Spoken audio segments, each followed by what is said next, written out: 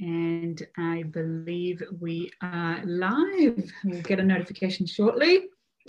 Well, says hello. live on my screen. He's streaming live. Hello, guys. Welcome to another episode of Paras&Baz Cast, where we invite new guest speakers to talk about topics that impact property management, sales and finance, and definitely a lot of activities happening in this time of the year, especially with COVID-19, and a lot of news, a lot of speculation. And we've got the great Jack Henderson from Trellis Associates. Hello. Hello, guys. Good to be back on. Good to be talking again. That's it. Round two. Round two, hey. Bigger and better. Yeah. I think what's the saying? You've worked with the rest, now you're working with the best. I think that's the saying, isn't it? Oh, good on you. I got to see that one. Mate, things are good. Things are definitely picking up in comparison to last month. So feeling a lot better buyer sentiment in the marketplace. Even little things like traffic being back on the roads. I was at Bondi Junction Shopping Centre today getting a few things and it was packed. So normality is very much on the cusp of returning. Yeah, definitely. We're in the office today, and I think probably half the building was full today as well, which was good to see after a number of weeks, which is good news. Hopefully the consumer confidence flows into the property market. And even like the thing that I was sort of I guess blew my mind today was Bondi Junction is a huge shopping centre, and it was very much packed, and everyone had bags of clothes or food or whatever they were buying. So people, it seems like in this area are not scared of spending money either. They've just been restricted from doing it for the last couple of weeks. And what we have noticed is people want to come out. They're just being a little bit conservative. And hopefully, in the next couple of weeks, they do come out of the shell. And I think the government has done a fantastic job trying to sort of, the scare tactics of what potentially could happen, and saying, potential deaths and whatnot. It's definitely a lot less than what was expected. But having that psychological effect of the worst case scenario has affected consumers to sort of be cautious and contain it, and fingers crossed there isn't that second. Everyone does the right thing, and social distancing. I think everyone should be fine. Exactly. I mean, I was looking at the statistics the other day. We've got the highest recovery rate in the world, and we've got the lowest infection rate in the world. So where else would you rather live? I think something that will come to fruition once the world goes back to being as normal as possible is the rest of the world, which is really struggling right now. I see places like China, the US, the Emirates, a lot of the Asian countries. Australia was a place they wanted to live a lot before this, and it's going to be a place they want to live even more so after this, because they realise how good of a government we have, how good of support we have, how good of lifestyle facilities you have. Like, why would you not want to live here and spend your money here? Definitely. Just with the peace of mind and the comfort. And there's a big marketing campaign that there was, the news were announcing that's underway to promote Australia once the borders do reopen, because people prefer that. I mean, this the security that you can get of life. And that should have a direct impact on the property market if more people want to live here. Hopefully outstrips the supply. I think so. Time will definitely tell. So the topic of discussion today, as everyone has heard, there's a whole, there's negative press about the property prices falling as much as 30%. And a lot of these speculation has come from credible sources, especially the likes of the major banks. So it makes, the consumers believe that it will be true. But obviously from your insights and from what we have seen on the ground and sort of analysing what the trends have been, I think we can definitely have a counter argument for that of why it is unlikely to fall as much as 30%. So starting on that topic, what are your thoughts? What do you think? What are the reasons why it is unlikely? Yeah, I find those things fascinating. Everyone's got a different take on it, and everyone writes a different article. And at the end of the day, all they're trying to do is attract attention. Attention is a commodity in today's day and age, and the more people that look at something, the better. So having appealing headlines like 30% drops is just something that's going to get people's attention, and it has. At the end of the day, there's a lot of people talking about it, and it's created a lot of fear. Sells more newspapers. Exactly right. And the thing is, you need to look into, firstly, who wrote the article, or who's put the speculation out there. What's their vested interest? Because people generally write these things and do these things because they want to sway you to go another direction.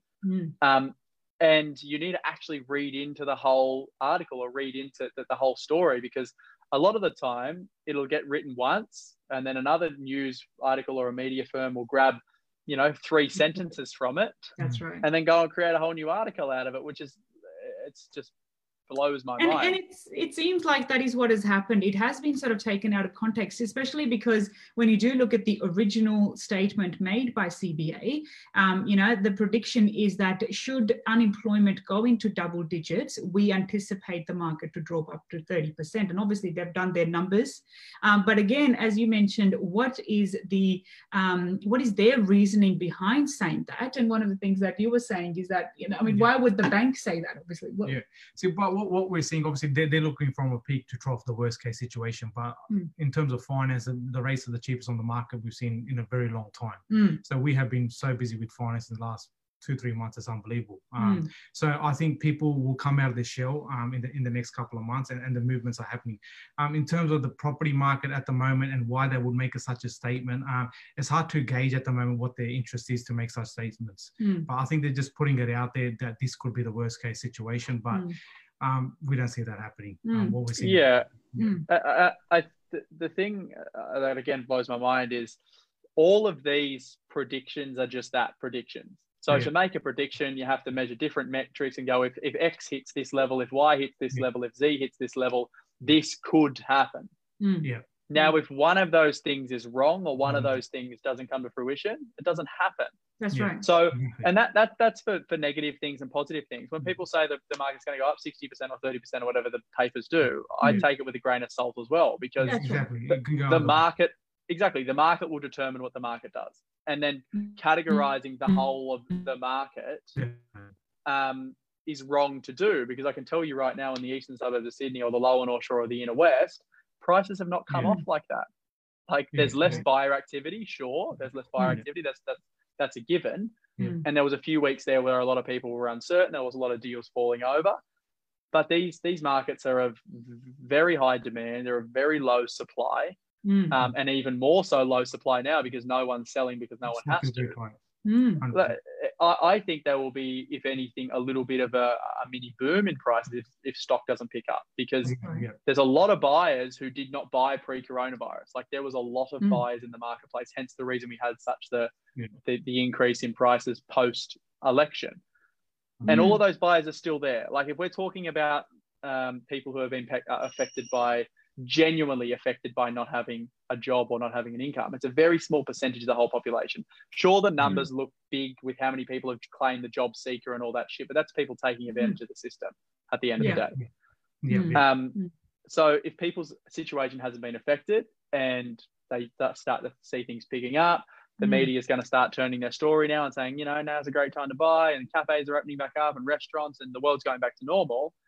All of those buyers are going to jump back into the marketplace. There's going to be no stock. And what happens when there's no stock and a lot of buyers? The prices increase. And look, every market's going to perform differently, but from the markets I work in and I look at very closely, we're already starting to see it now. That's it. And obviously, like dissecting sort of supply and demand, the factors that impact on supply, for example, is DA approval of new properties. And if you look at some of the stats coming out from there, they have been record low. Obviously, there's a lag of when the approvals come in and when the supply comes into play, and when the property is available to be purchased. But what we have seen, there is a declining trend of DA approvals, which is going to impact your supply. Obviously, on the other end, there's, conversation about the net migration, and the fact that there's not enough people coming in interstate or overseas. But the one of the other stats that we've seen is that although the population has grown historically, and I've got some charts that I'm happy to share as well, the consumption level of properties, or purchasing properties for those that are moving from overseas, hasn't been that high either. So yes, at the moment supply is low, but again, those that, as you mentioned, the demand is going to pick up, and it's very unlikely to drop by 30%. It's a $7 trillion industry.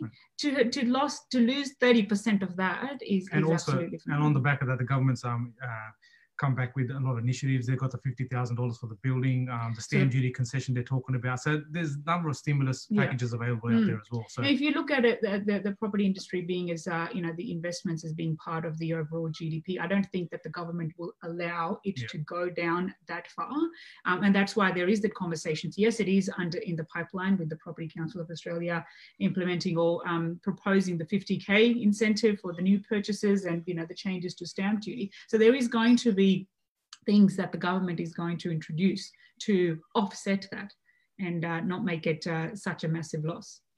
Yeah, like that. Something I'm hearing a lot about a lot of these fortune tellers at the moment is, we're going to wait until September until JobKeeper runs out, and we're going to wait for all these people who are forced to sell. And it just, I don't know what it is with human beings, but everyone wants to see negative things happen. Everyone does. And to be honest, these fortune tellers are trying to predict this massive price drop. When let's just say hypothetically it does happen, they still won't buy because there'll be more. Because it's going to drop 50% or 60%. So these people are never going to buy, and they're always going to be pessimistic, and they're always going to be negative, and they're never going to do anything with their life because they always look for the negative in things. So they can go and do whatever they want to do. For me, the way I look at it is, the government, as soon as this happened, straight onto it. Let's help employers out. Let's help employees out. Let's help renters out. What makes people think that in 6 months' time, when this all runs out, they're just going to go, righto, guys, we've helped for 6 months. Let's just let the world create. It's not going to happen. They're not going to let Australia collapse. The banks are not going to go under mass, liquidation. And they're looking at every customer case by case, or even with mortgage freezing, repayments, and whatnot. So it's not a quick cutter approach. Exactly. So, but people will always try and find the negative and the excuse in things to not do something or wait, or it's just the same. Just pre-election was another example of this. Labor's going to get in. We're going to scrap negative gearing, and the world's going to fall apart. Like, it's constant. It's happened for the last 30 or 50 or 100 years, and it's going to keep happening. After coronavirus happens, there'll be, we've got massive debt issues. The world's full of debt. Who's going to pay this back? There's going to be a recession that lasts 50 years. It's not going to stop. It's constant. And the people who buy into it, unfortunately, are going to live very average lives and very conservative lives. So it's very hard to pick the bottom of the market. When you pick the bottom, you're not going to pick the bottom. There's no such thing. Exactly. The bottom of the market doesn't exist. It's not a real thing. If you want to pick the bottom of the market, as in for the last 3 months, it's gone. The bottom of the market was 3 weeks ago, 4 weeks ago. Exactly. It's in hindsight. Now auctions and opens are back. There's more buyers in the marketplace. So I guarantee you could have bought a property 4 weeks ago cheaper than you can buy one right now. So you missed the bottom. That's the bottom. So, and then we're predicting another bottom in September. And then another bottom. It's just blows my mind. It doesn't make sense. The advice that we give is that when you've got to buy, don't buy based on today's headlines. You're buying based on your strategy, whether it is purchasing a family home or whether it's investment property. You've got to outline what exactly your situation is, instead of just relying on external. And especially if you're buying your family home, it's a long-term game anyway. So it's not, if you're not flipping it, it doesn't even make sense. And the funny thing is Australians are probably one of the only, I guess, cultures or economies in the world that look at property as an investment. Like, everyone who buys a property, whether it be a family home or whether it be an investment property, they buy it to make money. No one buys a property and goes, I'm just paying for this for accommodation. Okay, and you guys probably know this better than me. I was actually speaking with a client of Indian descent 2 weeks ago, and he was actually educating me around this. He said, where I come from, people buy property because they need somewhere to live. That's why they buy property. And at the end of the day, that's the only reason you should buy property, because you need somewhere to live. In Australia, we treat it so differently. It's an investment. And that's exactly. Even owner people buy it and go, I've got my superannuation, but at the end of the day, I'm buying this property now for $500,000. If it's worth $1 million when I retire, there's my nest egg there. No one else in the world looks at it like that.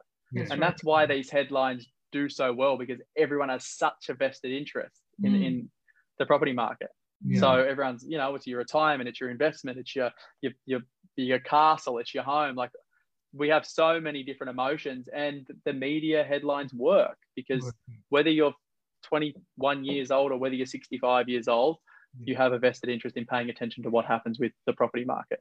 Exactly. I was reading an article, I can't remember the exact percentages, but the amount of wealth tied up in property in Australia is unbelievable. And whenever you go to restaurants, bars or parties, the whole topic is always about properties that are up or down. We're very property proud in Australia. We love our homes, we love our gardening, we love living by the beach. Like everything to do in Australia is real estate. So that's why it works so well with these headlines. Great Aussie owning a block. Exactly. But if you look at history as a good indicator of future performance of the market as a whole, let's just look at the whole market. Regardless if we have negative immigration or positive immigration, or whatever happens, property prices will increase. Yeah. The areas that are in demand right now are only going to be in more demand in the future. Like there's always going to be someone buying and selling. There's always going to be someone who wants to upgrade into the next class of home, closer to the city, closer to the beach, you know, and that's not going to change. That's right. I think, sure, you have to be a little bit more intelligent and be more calculated when you are making these decisions. But at the end of the day, whether you buy right now at a 10% price drop to February, or you buy in 6 months' time with a 20%, or you buy in 18 months' time and it's 15% more, it doesn't matter. We're talking about small amounts of money in the grand scheme of things. In the transaction, exactly. 100%. I'm going to, and anyone that's watching live, feel free to ask any questions. We're happy to answer them while you are watching. I can see a few. Hello to everyone that is coming on. I'm going to share my screen. I'm going to show you some of the graphs that I've seen that when I've done a bit of research, as you can see here. So this is historically what has happened, and all of the major so to speak, slumps that have happened in the market. And as you can see, like global financial crisis, .com bubble, Asian financial crisis, and so on, maximum that it has gone down is less than 10%. So, you know, if history is going to repeat itself, and obviously it's showing a little bit of an upturn here since, the 2017 started to go down again. So it's, that's one other reason that a 30% decline is very unlikely to happen just like that. Here's a few other things that I've seen. So, for example, this is the latest as of April. Despite all the negative doom and gloom and the fact that, for 6 weeks we weren't able to host open homes, the month of April saw a growth of 0.4%. Then you go to see the building approvals, which we were talking about, is how they're coming down. What else have I got here? The cash rates. And so, and even this is the other bit here where, the population is increasing, the DA approval, building approvals is decreasing, but, the consumption based on those that if you are relying on net migration from overseas, it's not really impacting the property consumption at that stage. Yeah, it's such a small percentage of the overall picture. That's right. At the end of the day, us as Australians are the ones who control the majority of the property market. People can say that Chinese people coming in do it and all these other factors. At the end of the day, the 26 million people who live in Australia are the 26 million people who control the majority of the property market. That's exactly it. And the other trends that we are seeing currently, the fact that everyone's working from home, they're realizing that they don't have a designated spot for being able to work from home. So there is going to be those buyers that are actively looking as well. And that's going to become a new norm, as you see, and all of the major companies have realized that having their employees work from home is far more productive and better from a cost efficiency point of view for them as well. So it just makes sense. I think the churn is going to be there for the purchase of those kind of properties as well. Exactly. Yeah, it's fascinating. And look, I think what it comes back to is if you have a long-term view, you're buying it for a specific reason. Then what are you trying to time? What does it matter if it goes down 20 or 30%? Like, is that really going to make a massive difference if you're trying to accumulate wealth? Is that small percentage at the end of the day really going to get you from zero to where you want to be any quicker? That's right. Not really. 100%. It's a long-term game, especially if it's an owner-occupied principal place of residence. So, yeah. Well, there you go. Well, thank you for the lovely discussion. Not a problem at all. Any final words before we finish up? Yeah, I just, the thing that really fascinates me and the thing that people get caught up is following the herd. Like everyone will jump back into the market when someone else does. That's right. And that just doesn't make sense to me. Like it does not make sense to me whatsoever. So for me personally, like I bought a property personally 3.5, 4 weeks ago in the middle of coronavirus. Yeah. So, and the reason I did that is because I want to buy in isolation, not in competition. That's right. If I can buy when no one else is buying, I control the negotiation, not the other way around. Yeah, that's right. And they want to buy when there's competition, when they say it doesn't make sense to me. Why would you want to wait in a line of 20 other people to go into open for inspection and have 17 offers on the table and negotiate with all these other buyers? Because you feel more at home and more comfortable. And as soon as you make that transaction, and let's say you buy the property, you've got no control over the market anymore. That's right. Whether it goes down 20% or up 30%, you're in the market. So it's so fascinating to me. People think they have a lot more control over things than what they really do. Absolutely. Yeah. So if you were to pick a number based on what you're seeing in the 6 to 12 months time, what do you anticipate would happen? I don't think it's going to be a negative market in any stretch of the imagination. Look, everywhere performs different. I'm talking about the markets that I work in. Let's talk Sydney Metro. Yeah. There's not going to be this 30% drop. Not a chance in the world. And if things don't get worse in terms of there's not a second outbreak and we don't go into lockdown again and the world goes back to normality or Australia goes back to normality, I think there'll be an inclining market, if anything. Because there's going to be a lot of people that are going to go, oh, we're waiting, September comes, job seekers, now stopped and there's a lot of business going to be struggling. And if that doesn't come to fruition, they're going to go, oh, shit, I was wrong. Yeah. Now I've got to jump back in, and everyone's going to do the same thing. I'm not going to wait around forever. I need to buy. Exactly. There's so many buys out there. Like we had a bumper start to the year, and like back end of last year, and like it was all guns blazing. It's still the same now. Like a property sold on Saturday in Clovelly here. Guide was 2.5, and 2.5 was an ambitious price. Sold for 2.7. We're seeing like 30, 40, 50 people through and open for inspection in the east, like for good properties. Yeah. So I can't see that slowing down anytime soon. Yeah, I think it's game on. Perfect. There you go. So anything else that you want to add from your finance point of view? Is there anything that you're seeing? Well, that's the major the financing we've been under the pump. I think just people have more time on their hands at the moment, working from home, getting documents together. So people are looking at refinance strategies, ripping equity out, buying another investment property. So finance, we're under the pump. So which I think will have a positive effect on the property market. For sure. Short to medium term. Such a low interest rate. Yeah, and it's basically the cheapest in history. The rates are getting low 2%, so it's unbelievable. So it'd be crazy, not to borrow money at this stage. It's going to be a very big second half of 2020, I believe. Yeah, I think that'll be. So we better brace ourselves. Guys, thank you very much for having me on. We'll see you next time. See ya. Take care.